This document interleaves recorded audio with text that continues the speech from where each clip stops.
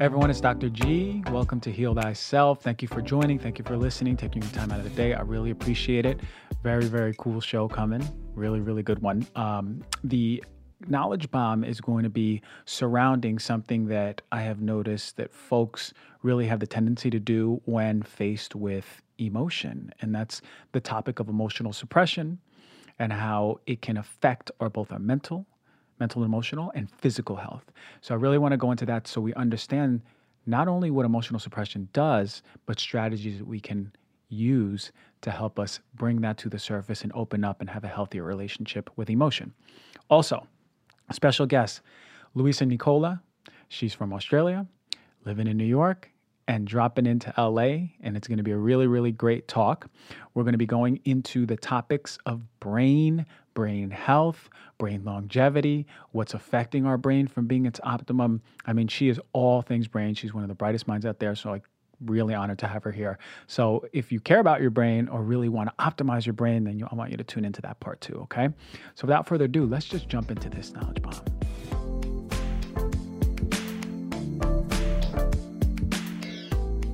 All right, emotional suppression. It's a regulation strategy, all right? When some folks are basically faced with stress and they utilize their emotional suppression mechanism to avert themselves from an outlet of releasing the stress. And that's basically what happens. And I know it can resonate with a lot of people because a lot of us utilize emotional suppression. All right. Maybe you saw it in your family, maybe in your parents, maybe your dad he never showed emotion and he suppressed it, or maybe you saw it in your mom. But I know this can be a major issue for so many of us, especially for men, but also I've seen it a lot in women too. But really and to piggyback off my last show is society really does teach us men to emotionally suppress and not show them. Now, EQ, not IQ, is really the overall way we handle emotions. This is the emotional intelligence. How do we handle our emotions? Are we aware of it? Do we regulate them? And do we express our emotions in a healthy way? This is absolutely something that I know I've struggled with for most of my life. And it's something that I didn't feel comfortable showing emotion until really this year. But it's been very liberating. And this is why I put so much passion behind this, because I know that if you are an emotional suppressor, I want you to learn that there are ways to express emotion in a healthy way and to know that it's safe. And also, we need to understand that there are some physical side effects to this. So we constantly forget that emotional status plays a major role in our physical health. Where are we emotionally on the spectrum? Are we holding in a lot of crap? That's going to affect our physical. But it's ironic because emotional management is one of the least concerned areas of psychology and medicine. We don't really teach our children early on how to handle emotions, nor is it part of the research where we understand that this approach to emotional management is the healthiest way. And I'm sure it varies from person to person, but it's really interesting that there's not much talk behind it. I like this quote from the International Journal of Psychotherapy Practice and Research. The author said, "Patients with difficulties in managing their emotions subject their health and well-being into gross negligence, and as a result are more likely to display a history of substance abuse, poor nutrition or disordered eating, lack of exercise, abnormal sleep patterns, poor compliance with medical interventions, and behaviors that are injurious to oneself." If you're an emotional suppressor, we become experts in hiding emotion. All right, the authors state, "It's important to acknowledge that feelings and emotions are not responsible for health disorders and sickness," which I partially agree with, but rather it is the protracted reliance on self-defense against the expression of emotions and feelings that creates the tension required for the disease to thrive. In other words, we do so much to hold back our emotions that it creates so much tension within us, and it's that environment where disease thrives. But remember, I spoke about telomeres last year, and these are markers of our biological age. And I spoke about how stress or unresolved stress affects longevity. What we're seeing in research is aging and longevity in psychological factors like emotion are becoming more important predictors of health than diet and being active, which sort of coincides with the whole part about me speaking about community, because again, that's releasing the stress. You have a place to share stress. You have confidants. You have social reliance. Well, the same thing happens when you know how to speak your stress or tackle unresolved stress. what these authors were saying, that might be more important right now than diet and being active, which is incredible stuff. So 2013, the Journal of Psychosomatic Research found that emotional suppression was a risk for earlier death, in particular cancer, which makes sense. There was an article in 2005 which showed what are some of the emotionally linked complaints and disorders and how we see it in the body. So really interesting stuff. So for example, in cardiology, we'll see hypertension, chest pain that can be connected to emotional suppression, palpitations. What about dermatology? Psoriasis, dermatitis, itching. What about endocrinology, your hormones? Fatigue, obesity, thyroid issues, thyroid dysfunction, gastroenterology, right? This is one of the first places we see suppressed emotion.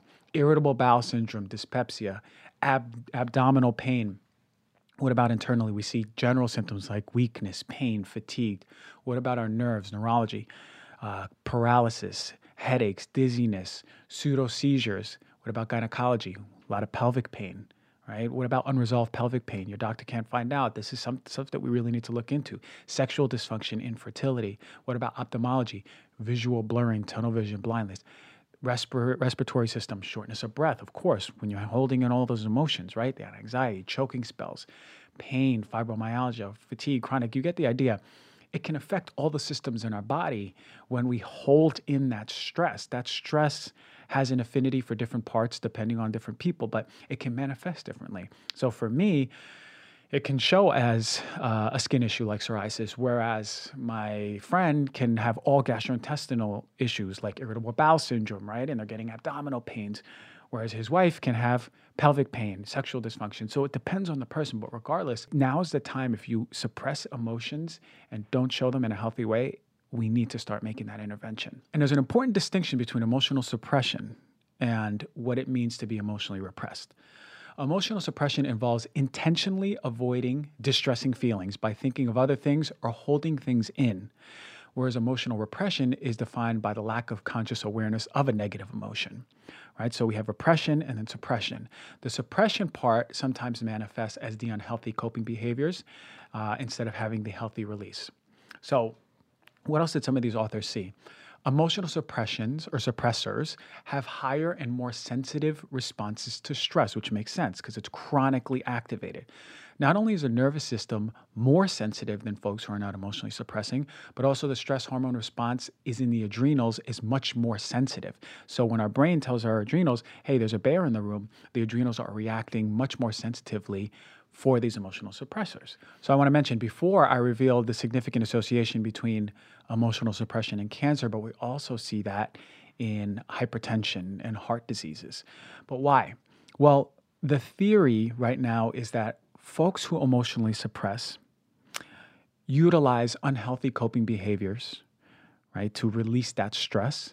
And also, as I mentioned, the neuroendocrine dysregulation, right? Our nervous system and our hormones are being affected. The stress hormone and our nerves are sensitive, meaning that the bodies can't handle stress comfortably. And in essence, this is laying the foundation for disease. 2012 Journal of Health and Psychology authors did a meta-analysis, which is a review of all of the studies, on the relationship between repressive coping and somatic diseases, right? How does it manifest in the body? And this review assessed over 6,500 participants. And what we saw was a significant association with repressive coping and, as I mentioned before, again, cancer, cardiovascular disease, hypertension. So what are some solutions, right? Okay, so we hear all this, someone's listening, they go, I'm an emotional suppressor. What the heck do I do now? Really, I want to give you some solutions. First, it's perspective. We have to understand what emotions are. They're energetic waves that pass, right? You are allowed to feel energy in motion, emotion. You can feel and honor that charge, but because you're doing so, you're bringing awareness to them. Ask yourself, when did your relationship with emotion start? How did it start? How did it look? And understand that it's not you. It's not the person. It's your personality. But again, it's not you. It's an adaptation that you've created in life at some point. Maybe you learned it. You need to bring awareness that you are not your emotions, because you're not. It's like saying you're a bumpy road that your car is driving on. You feel the bumps, but it would be silly for us to think that we're the road, because we're not. We're actually the driver. So too is the truth of emotion. You feel the emotion, but it passes just like a bumpy road. So with this awareness and the perspective that I'm trying to give you, it's an opportunity now to understand that one, you're not your emotions. So therefore you can express them, and however you express them is not you. There might be a little bit of a learning curve, especially if you've been repressing for a long time, but honor your feelings. Don't shoot them down, right? You feel like hitting a punching bag, hit a punching bag. But also the awareness and observation that your feelings are not you empower you to understand that you can see them from a higher perspective and go, okay, these emotions came up. I was triggered. Why was I triggered? When did it start? And what can I do about it? It's very important stuff. And bring more compassion into it. If you need to bring it out, talk to a person who triggered you, great. If you need to journal it, talk to yourself, do some introspection, great. But regardless, just the awareness of emotions and emotions not being you creates a massive space and change to start moving stuff. Expressive therapy. You can sit and talk to a trained professional, and this is not something new. It's been done for a long time, but it works. And we've seen this in cancer. There was a study done with 125 patients who had metastatic breast cancer. 64 were randomized to intervention, 61 were in the controlled condition. The intervention group was offered a year of weekly supportive expressive therapy, and the control group was given educational materials only. So what they found was the women in the supportive expressive therapy group had reduced stress, disease-related stress, overall distress, when they were able to actually speak, face, and integrate their emotions in a healthy way. What about expressive writing? Well, this has been shown to have a positive effect on the immune system, actually, and also the nervous system, the neuroendocrine system, how the nervous system affects the hormonal system. So expressive writing, you hear me talk about journaling all the time, and it's not just for, spiritual work, but it's also the mental, emotional, physical part. EFT, tapping, emotional freedom technique. We all know that it can help anxiety in studies. We've seen this. But tapping different points of the body, which will signal different parts of your brain, will help reduce your stress. And this is based on meridian points of traditional Chinese medicine, but you can go on Google, look on YouTube on how to start tapping. Look, there's not enough data, but it works. I've seen it work on people, and it's absolutely safe. So I can say it with confidence. There is the emotion code. The emotion code is, what I understand, a program and a modality that is really helpful for folks to bring up unresolved stress. I don't know enough about it to speak really educatedly, but the emotion code or researching the emotion code is really important. Breath work I do know about. I've been doing breath work for 2 years now, and breath work has been incredible at moving that trauma. And it's interesting because when you hit a point in breath work, you feel the emotions that are stuck in your body coming up, being released, and it's pretty incredible. Of course, meditation, of course, being in solitude, being okay with being alone, being okay with letting that darker trauma, whatever it is that you're holding in, come up. You can also check out the book, The Body Keeps Score, to understand that those emotions are always stored. But really, the whole point to do this talk is so you all can be educated that emotional suppression, although it may be seamless for you right now, was learned at some point. And the emotional suppression ain't doing your body good. It ain't doing your mind good. And it's predisposing us to diseases long term. So if we are putting in those emotions under the rug, it's time right now for us to make a change and understand that we can express emotion without fear of judgment, and really put a foothold on our long-term health.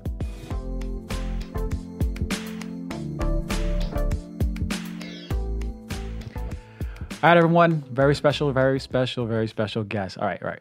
She's Australian. She lives in New York. I've been trying to get her on the show forever. She's finally on the show in LA in person. This is a treat. Luisa Nicola. She is a neuroscientist and brain performance coach. We're going to go all things brain. I can't wait to have this conversation. Cognition, strengthening my memory when I forget my lines. Luisa, thank you for joining the show.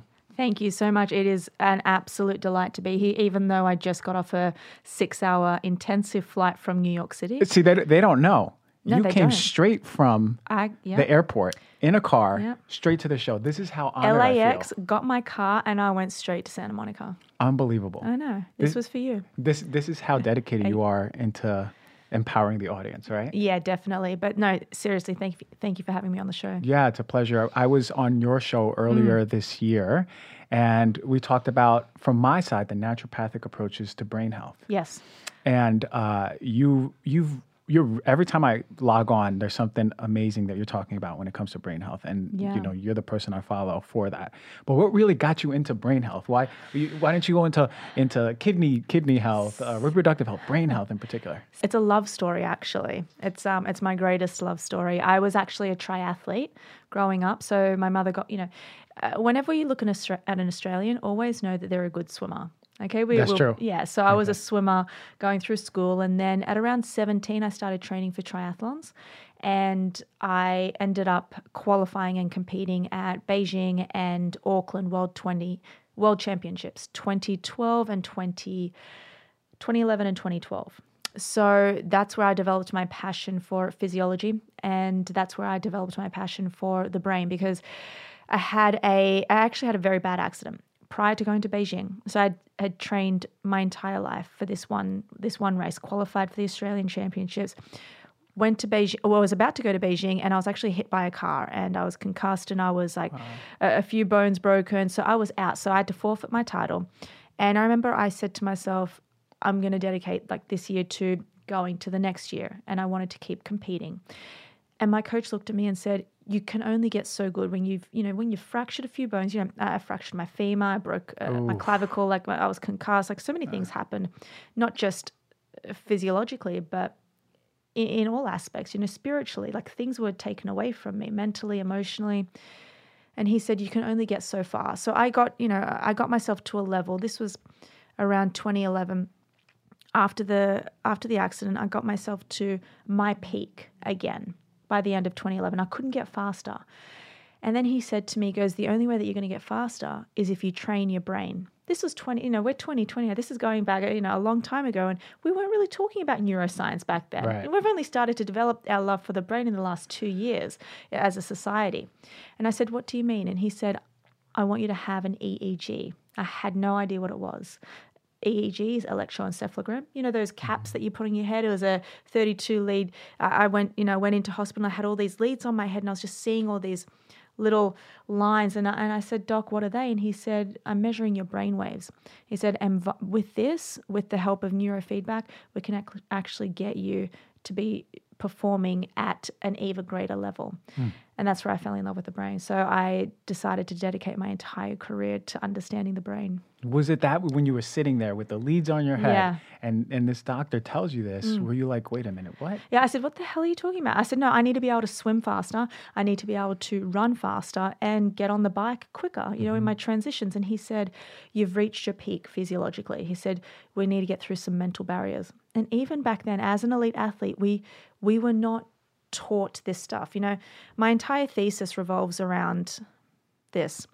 We've always known about the 3 pillars of athletic performance. We know that there's physiological, we know that there's technical, and we know that there was psychological. Okay, so you can train the brain, the mind of an athlete. We learned about sports psychology. We learned about techniques, how to go in tactfully into your sport, whatever sport that is. We also knew about energy systems, how to train anaerobic and aerobic. But now, in the last 5 years, technologies such as EEGs, fMRIs, which is functional magnetic resonance imaging, it's provided us the platform to have a 4th element, I believe, and that's neurological. And you're running with that right now. And that's that was, yeah. So I think so obviously I went to school. So I did an undergraduate degree in physiology and exercise. I graduated, I did a master's of pure mathematics, where I actually went into the neuroscience of mathematics. So that was, an eye-opener. God bless you for that one. And then went into medicine and science. And now I'm co-authoring a number of different publications, one now on ALS, which is a completely different field than what I'm used to, but it's absolutely fascinating. So once I did that in around 2014, I started my company, which is Neuroathletics, which is literally the intersection of neuroscience and athleticism. I love that. And it's not just, I know you work with high-level athletes, but it's not just athletes. It's all of us can benefit from this approach. Oh, absolutely. There's this outdated, fraud. It's a Freudian view to believe that, and it's very outdated. And I used to believe it a lot. My slogan is, the mind is what the brain does. We used to believe that the mind and the brain is separate. But now we know that there is a very clear connection between your consciousness and your brain. So the way I like to think about it, and it's amongst neuroscientists, it's very controversial, but this is where, I always say, if you've got a brain, you can train it. And it really affects, if you can train your brain in specific parts, and we're going to go through that, specific areas, you can actually overcome so many different, mental illnesses that we've got. I believe that, you can, if you pick up on depression early enough, you can, kind of safeguard yourself from getting to that position by training your brain in specific ways. You can get over a bad day, you can get over anxiety, you can really live a happier, healthier, longer life if you really learn the fundamentals of brain training. Okay. So, you piqued my interest. I want to know all the fundamentals of brain training. Yeah, why wouldn't you? Yeah, like before we got on air, I was talking to you. I'm like, I haven't slept that well the past few days. Listen, my memory automatically, like, it's hard for me to have that short term. The brain for me is so affected. Yeah. So fast. And I told you about the mold thing in the last year. Yes, absolutely. It's affected my brain so much. So just now recovering. But what are some of the things that we can really start putting on the table for our listeners and viewers? Well, you actually picked up on something really good there where you said you didn't sleep well and then it probably affected not just your memory, but also your cognition, how you're feeling. You probably got a bit, I'm not sure, but did you increase your calorie intake that day? Yeah. I was definitely, it was especially yesterday. I was like extra hungry.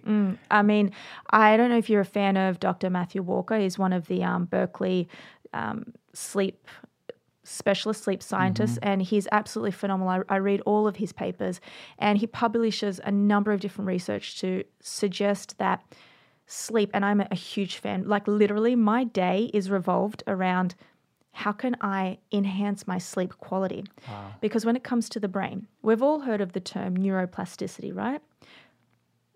When neurons fire together, they wire together, meaning our brain is like plastic. So if you want to learn a skill, we can go out and we can learn that skill. And if we keep repeating that skill, we induce neuroplasticity.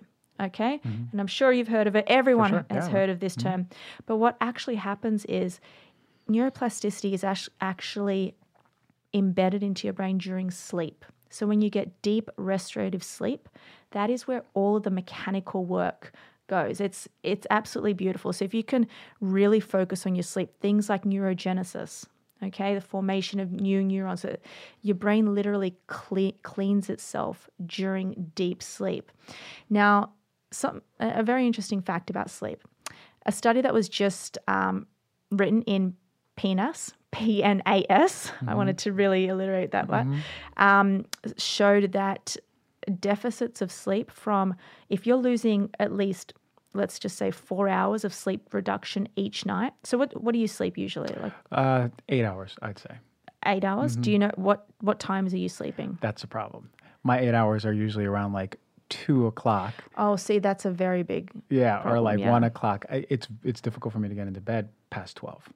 Yeah, you have or before 12, sorry. Yeah, exactly. So all of these studies have been done to suggest when's the best time to go to sleep, and it's around, they suggest any time between 2 to 3 hours before midnight. So you're looking at around a 9:30, 10 p.m. sleep. And the study showed that those who were sleep deprived by 4 hours each night actually induced different tumor growth in their bodies. So they've shown a clear correlation between tumors and the formation of different cancers and sleep deprivation, not to mention all of the other things like fogginess, bad driving, bad attention, and all things like that. It's interesting because you think about then what the mechanism behind that. We know that cytokines are a major issue, massive, the inflammatory issue. So is it the push of inflammation just by virtue of you not even getting a good night rested sleep? Yeah, well, that's actually that's another piece that they're not really clear of. They're not really clear of what is the mechanism that's actually driving somebody to have what the study was done, of course, on mouse models, and what they found is they induced the sleep deprived mouse models with. I forget it off the top of my head, but they showed that it was, and I can give you the reference to this. They showed that the tumor growth in the mouse models was accelerated when sleep deprived, which is so scary. Yeah. And I'm not just talking about that with just, with cancer. I'm talking about that with absolutely everything, especially when it comes to elite athleticism. Yeah. So boom, first pillar, we got to be sleeping. Yeah. Right? First pillar, you've got to be sleeping. Now, ask yourself, okay, a lot of people ask me, okay, great, so I need help sleeping longer. And that's not necessarily what we want to be aiming for. We want to be aiming for sleeping better. It's about sleep quality. Now, I track my sleep. If you follow me, you follow me on Instagram, and I'm absolutely obsessed. I've got 2 different types of sleep trackers, and it also shows me. I wear the Whoop watch, not endorsed by them, but they show me my HRV, heart rate variability, which is highly dependent on sleep. So, I focus on half an hour before I go to bed. I focus on really settling my mind down, and I do that, which we've spoken about before. I do that I take magnesium, but I also take GABA. Oh, you like GABA? Yes. Helps you. I absolutely love it. And the reason why I like it is it's an inhibitory neurotransmitter, meaning that it inhibits an action potential. So it has a slowing down effect on the nervous system. Yeah. I have it half an hour before I go to bed. And there's 2 different types of things I have. So if anybody's out there and they're thinking, well, I have trouble falling asleep, okay, that's like when your mind is going a bit crazy, you can't settle it down. I would always say, okay, great, maybe you should supplement with GABA. Go and try that out, because if anybody's having trouble sleeping, it's because their mind is a bit restless. Right. But then there's another type where people don't have trouble falling asleep, but they have trouble staying asleep. And then that is them when we might want to introduce melatonin, for example, which is another thing that, 10 milligrams I supplement with that, especially when I'm flying every now and then, just to help me get back on the sleep schedule. Are you on it right now? Not right now. I will be very soon. I'm on Eastern Standard Time. Yeah, so you got to, and those are things that I've seen work beautifully for people, for sure. So quality sleep. It's all about quality. Okay. If that is the single most, people, and you would get this a lot, what can we do to better our brains or better our health? And I always say, don't look at anything else. Don't go and buy anything. All you have to do is work with, I call them the God-given rocks. Okay. God gave you the ability to sleep. Okay, or Mother Nature, or whoever it is that you believe in, gave you the ability to sleep, the ability to eat. So then you got to look at your nutrition. What are you putting in your body in terms of glycogen or anything that's keeping you up at night, restless? Hydration, these are the types of free things. Sleep is freely available, and it is probably I put that up there for one of the number 1 predictors of longevity and brain health. Yeah, 100%. Yeah. It's so clear when I don't sleep well. Even if I don't remember waking up through the night, and let's say I slept 8 hours, I know when I don't sleep well. I feel it immediately. I'm like, whoa, there's a veil of fogginess. Yeah. And it's going to be like this the rest of the day. Yeah. And I'm probably going to overeat because of those cytokines. Absolutely. Actually, in that same article, sorry to interject, they actually found that the subjects who were sleep deprived also ate between 300 to 420 extra calories per night. Yeah, it makes sense. I would actually challenge the audience, if they don't sleep well, pay attention to how your appetite is being driven, right? And also on that, for your audience, another really good thing to point out is consistency. So it's not enough. What they've shown in the exact same paper, they showed that sleep is not like a bank. You can't accumulate all this debt and then on the weekend say, well, I'm going to sleep for 12 hours. It just doesn't work like that. But in saying that, I would caution everybody to understand that there is always a good time to get on a good sleep schedule. Yes. So it's not like you have to be sleeping. And now that I'm I just turned 33, and I remember when I was 25, and I could literally maybe go out and drink and be a bit crazy, and then I could get up and run a triathlon the next. If I have a glass of 2 glasses of wine now, I'm out. Yeah. But I really try to stay on my sleep schedule. Yeah. And this is exactly what Dr. Michael Bruce was talking about a few months ago on the show. Oh, yeah. So he said you can't just do that and then on the weekends party. You have to be consistent.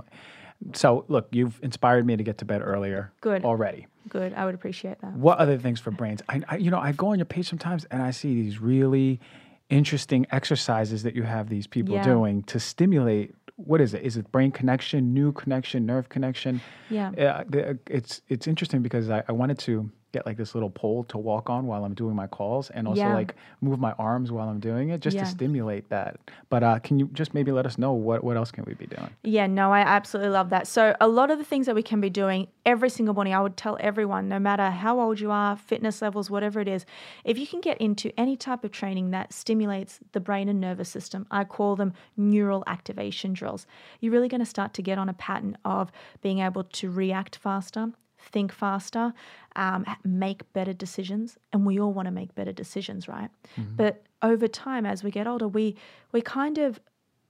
stop doing things that are really hard for us. We're always looking for the easy way out.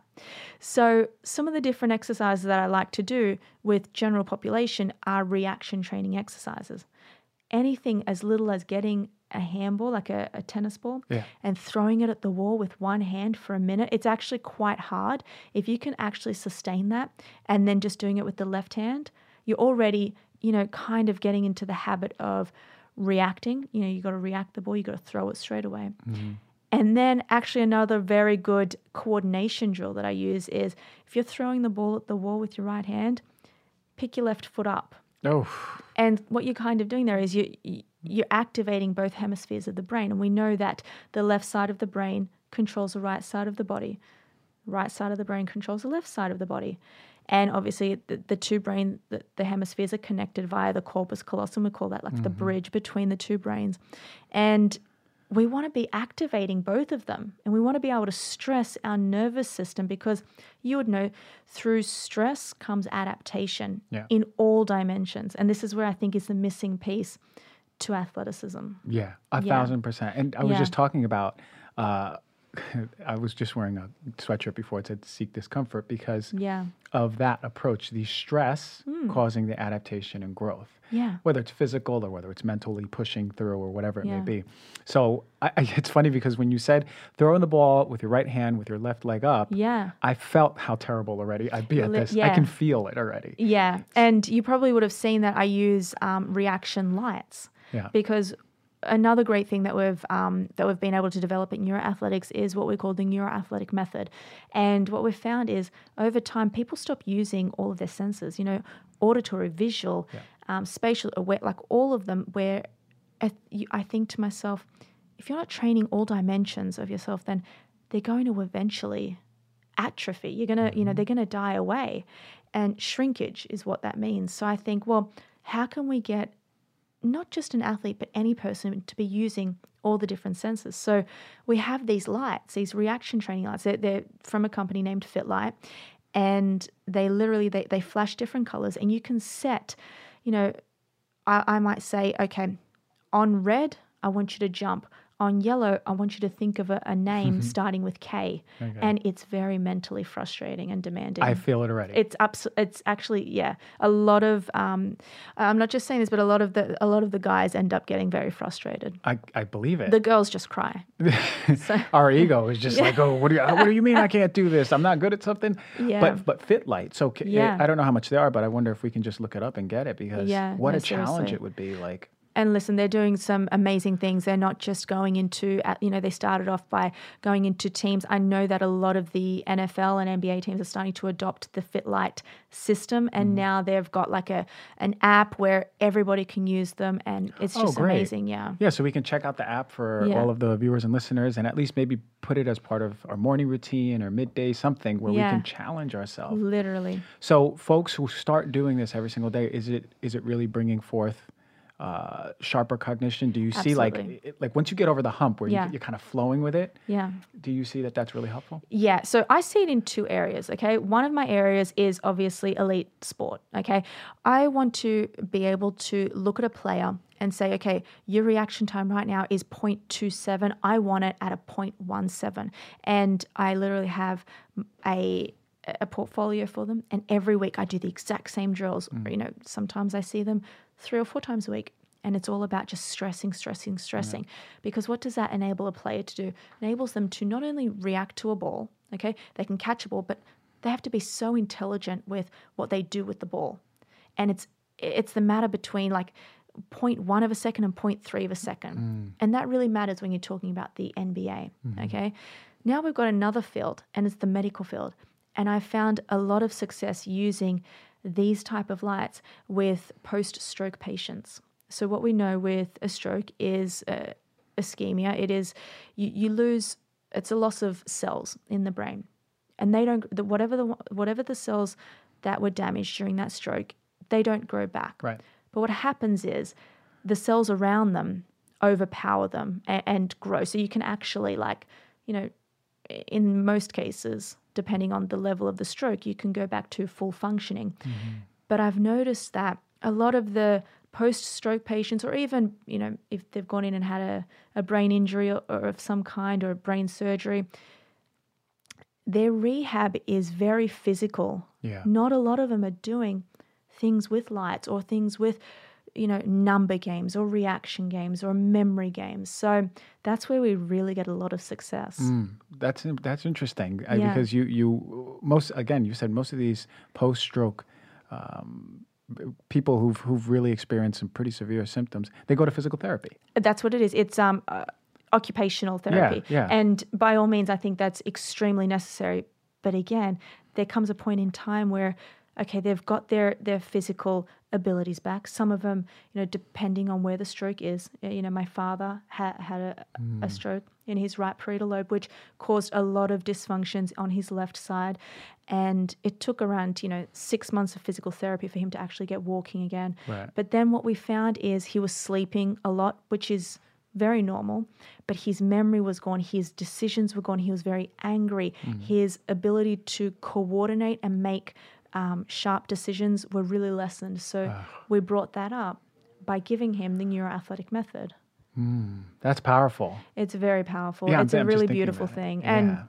And, so what I'm doing now is I'm going all around the United States, and I'm teaching athletic trainers and coaches on the fundamentals of neuroscience, because I think it's really important. And I think, I don't know if you know, but I've looked at the NASM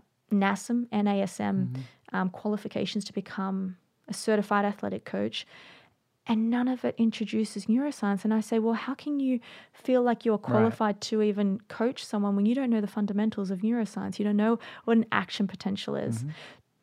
Do I think it's necessary as a coach to know that? I do.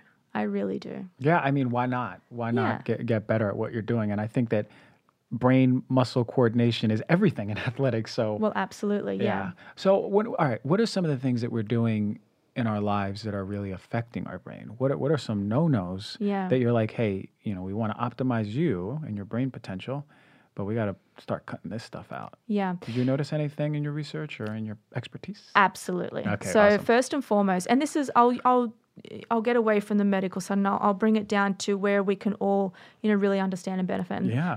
I don't know if your audience is going to hate this, but first and foremost, alcohol is terrible. Okay.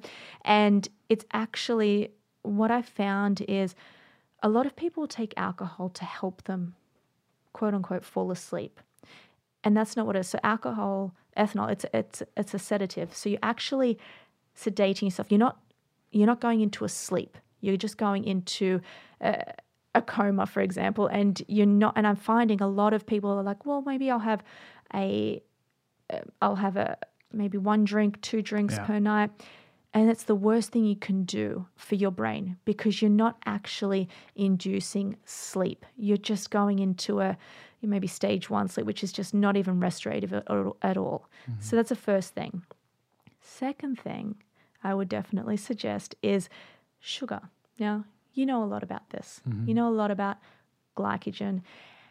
I wear a continuous glucose monitor. And even me, someone who is absolutely obsessed with health and mitochondrial health, I didn't know that the types of things that I was eating, I was going to get an insulin spike from. Yeah.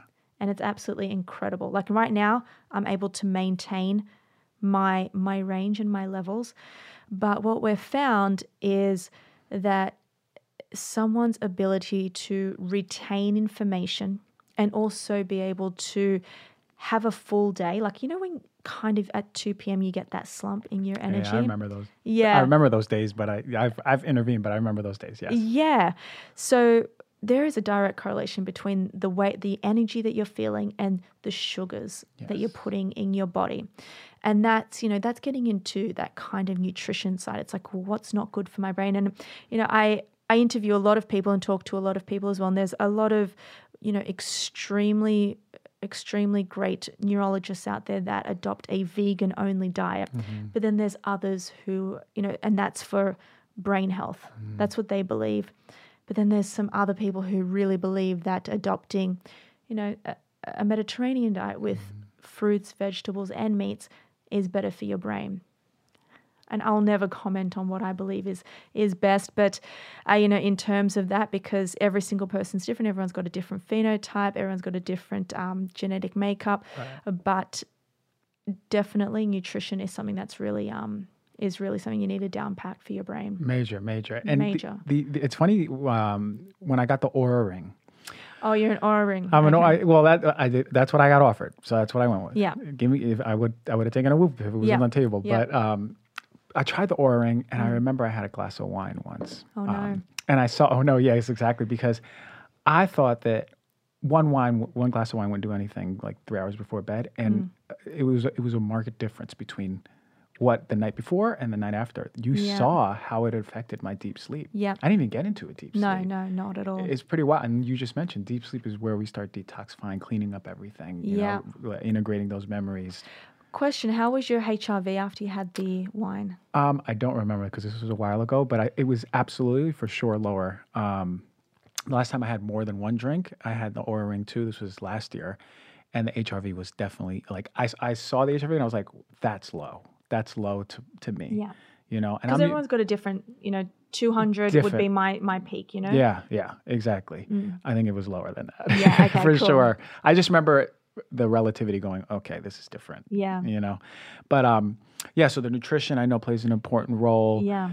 Something that I've been really looking into is how environmental because I love environmental medicine. You love environmental toxins. I do, but just thinking about like air we breathe, right? Mold spores getting into our brain for folks who are genetically susceptible, inflaming the brain.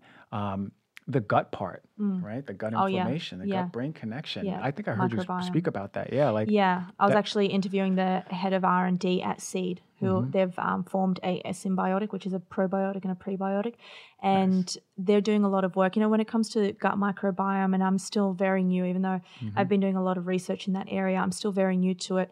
But what I can suggest is it plays a massive role in not just our overall health, but our brain health, especially when it comes to anybody who's maybe susceptible to things like Alzheimer's disease, neurodegenerative diseases, and or somebody who's suffered a concussion. Yeah, 100%. And you just mentioned the neurodegenerative diseases, right? Alzheimer's. I had a grandfather, Parkinson's.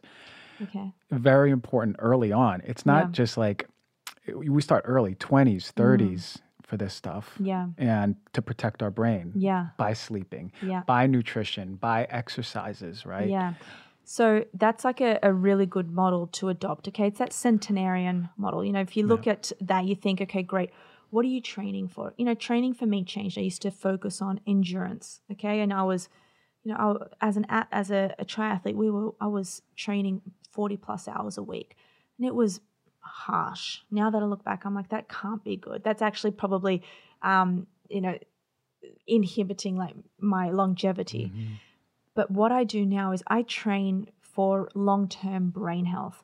And you just said it, Christian, you can't get to age 80 or age 90 and reverse everything and start then. You really have to get into it now. So there's like all these pillars. So I've got like 18 events I call that I want to hit when I'm 100. And a lot of them revolve around how do I move?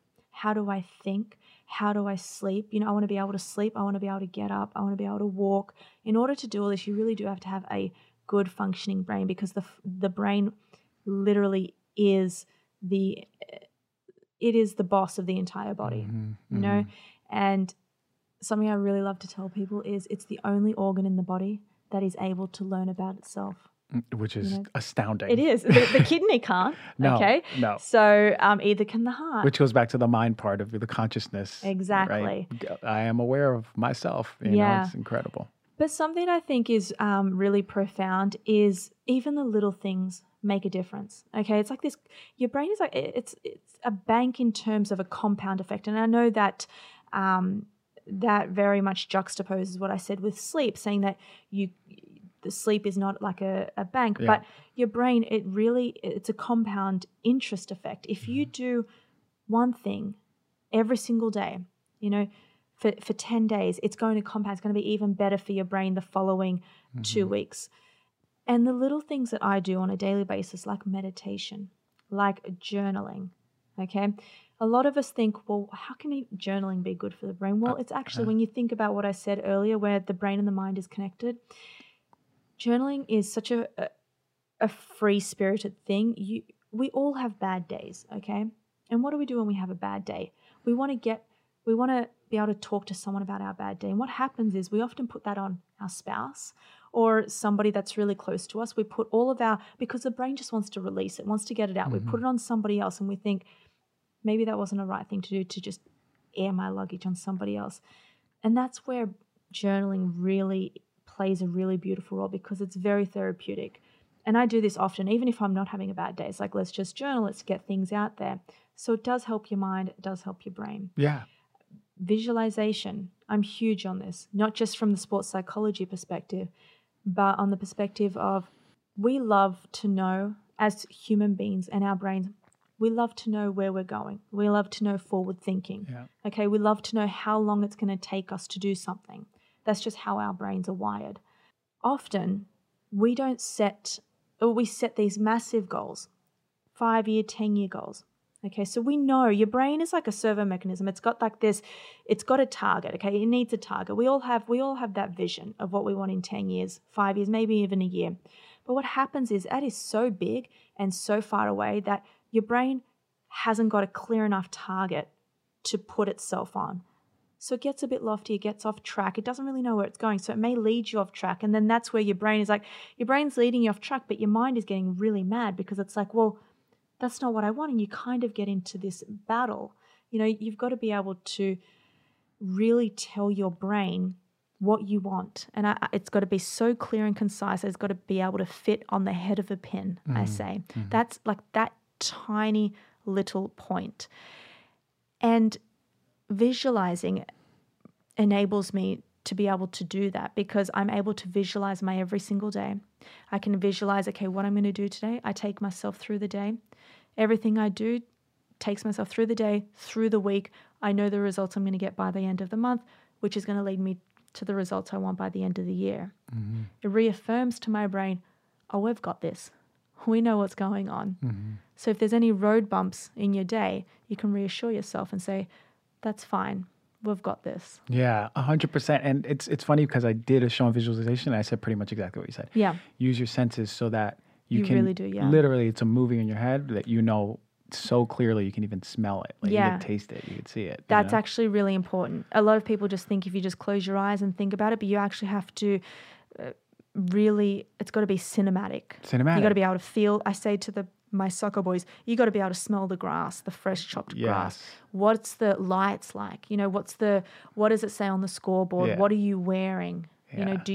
What do you smell like? For sure. You got to involve that. I love that. And I love that you said about journaling, that part of being able to release, because I think about what is the stress response and ongoing chronic stress response and how it affects the brain. We know it affects the gut. We know it affects the gut-brain connection, but chronic cortisol in the body and how that affects the brain it's detrimental. Absolutely. So if we have an outlet, and I just spoke earlier about emotional suppression and the outlet of that, and part of that was journaling, that outlet is so important just for our bringing down that cortisol every single day to day, acutely and chronically.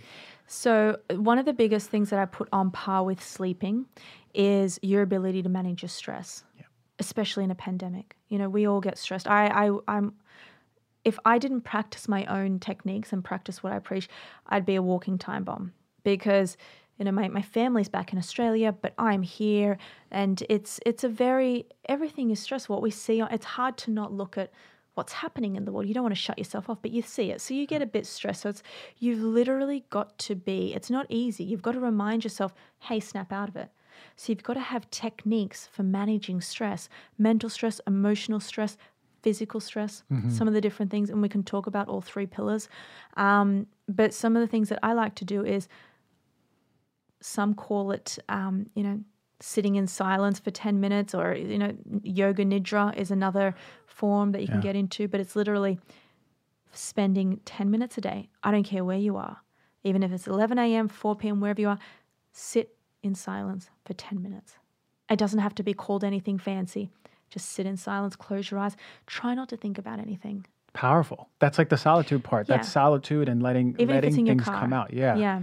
And again, that's important that you said that, even if it's in your car, because everyone's like, well, I don't have 10 minutes to be like when I'm home because my kids start running around. And maybe after you drop off the kids, Yeah. pull over at a parking lot of an Applebee's Yeah. and close your eyes and Close take your eyes. 10 minutes just to reset. Yeah. Because what that does to your cortisol is amazing. Yeah, absolutely. And it also, you may have an overactive nervous system that you may need to like just settle down and breathe.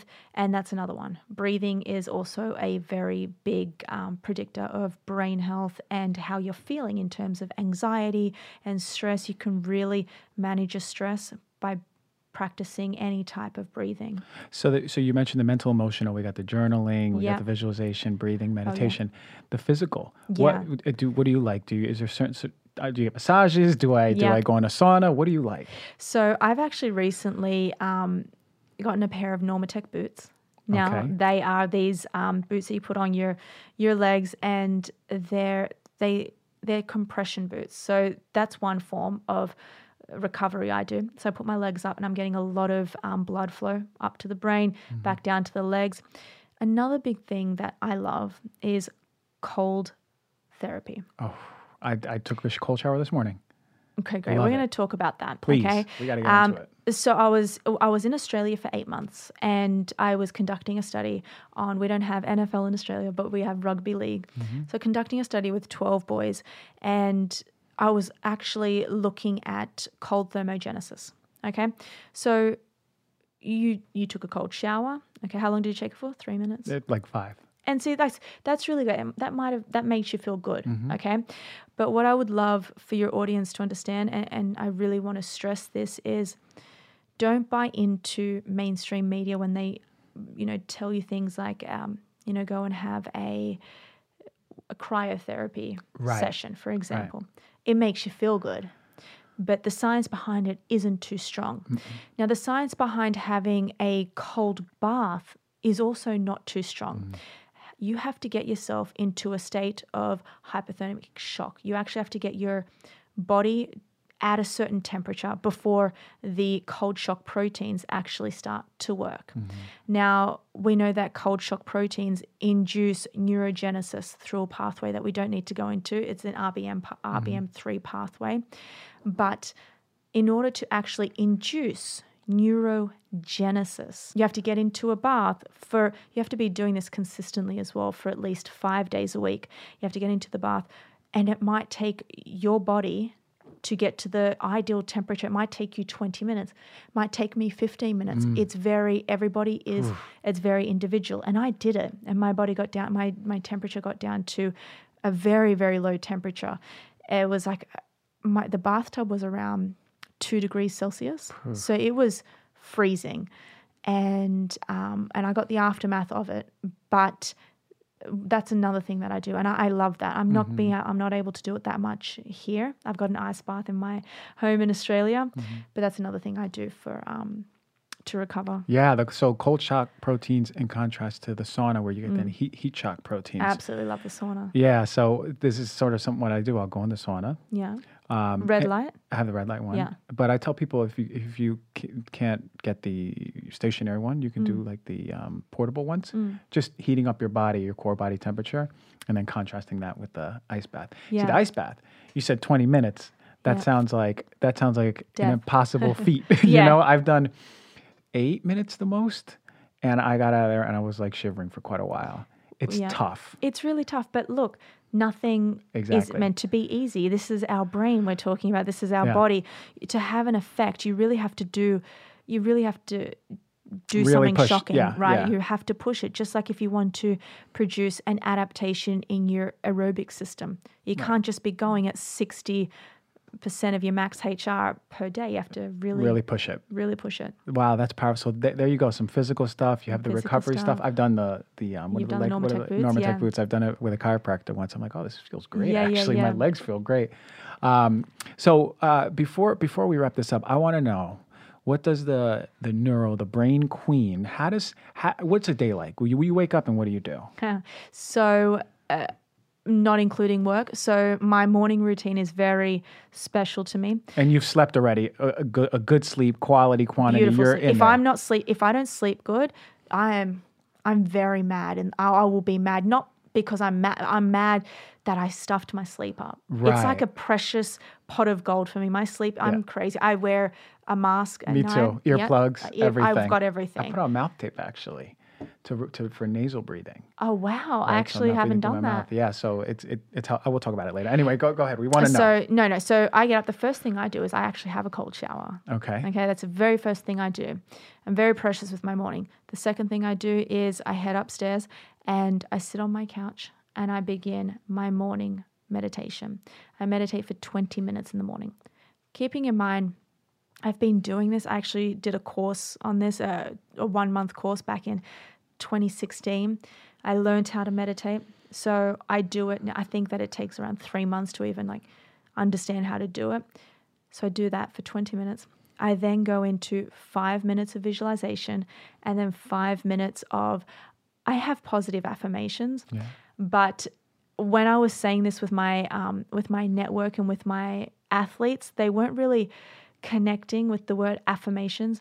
So we call them power statements. Okay. And I've got Perfect. 4, and I use them every single day, but I actually yell them. Oh, okay. Yeah. Yeah, no, So- hey, I say that. Speak them. You've got to speak them But out have loud. force behind them, yeah. Exactly. That's why Muhammad Ali was just so special. He used to always speak his everything into existence, and it's very powerful. So that's my morning routine. I don't eat until, and it's not because I'm trying to do I don't intermittent fast or, but I don't eat, but I train every single morning. I train 7 days a week, and it's in the mornings. Okay. And that's the first thing I do. I may start eating at 1 p.m. Yeah. And then you're good for your day. You And then I'm visualize your good. day. I've done and you feel- everything. yeah. And to me, people might look at that and think, who has time for that? But let me tell you, you do. Everyone has time for that because it's your brain, it's your life, it's your legacy. You have time for that because you have time for everything else. You have time to know what's happening on Grey's Anatomy and all these other shows that I've just learnt about now. Yeah, you have time to scroll Facebook, scroll yeah. Instagram. That's cumulative all the time Yeah. you take. And that's what I tell people. Your morning routine sounds very close to mine, except intense training. I do it in the afternoon a little bit. Oh, but I really? don't train intensely. But regardless, the rituals in everyone's life is not only for physical health, it's a mental, it's emotional, it's spiritual connection to yourself. So that's that is one of the first interventions I do with any patient. So thanks for giving us that rundown. So neuroathletics. Neuroathletics. That's yes. in New York. That's we are Sydney, LA, New York based, so a full service neuroscience diagnostic testing company. Amazing. Yeah, so we do all of the brain scanning for athletes, and then we also we teach neuroscience to coaches. So if anybody is NASM certified and they want to get continuing education points, they can. And where do we find you? You can find me on The Diamond Boss, which is my personal Instagram, or the Neuroathletics Instagram, or neuroathletics.com.au. Amazing. Look at this. Right? Straight You're from amazing. Australia to New York to over here. I appreciate you Seriously. for this conversation. I appreciate you. Empowering so many people, doing the work that you're doing in the brain industry. I'm telling you, you're my go-to. Yeah. I go on Instagram, I go, let me see what she says about What is this. she going on? You know, so I've got it on there. she's my secret weapon, and I got her on the perfect. show right now. So thank you Thanks, very much for Christian. joining. Thank you.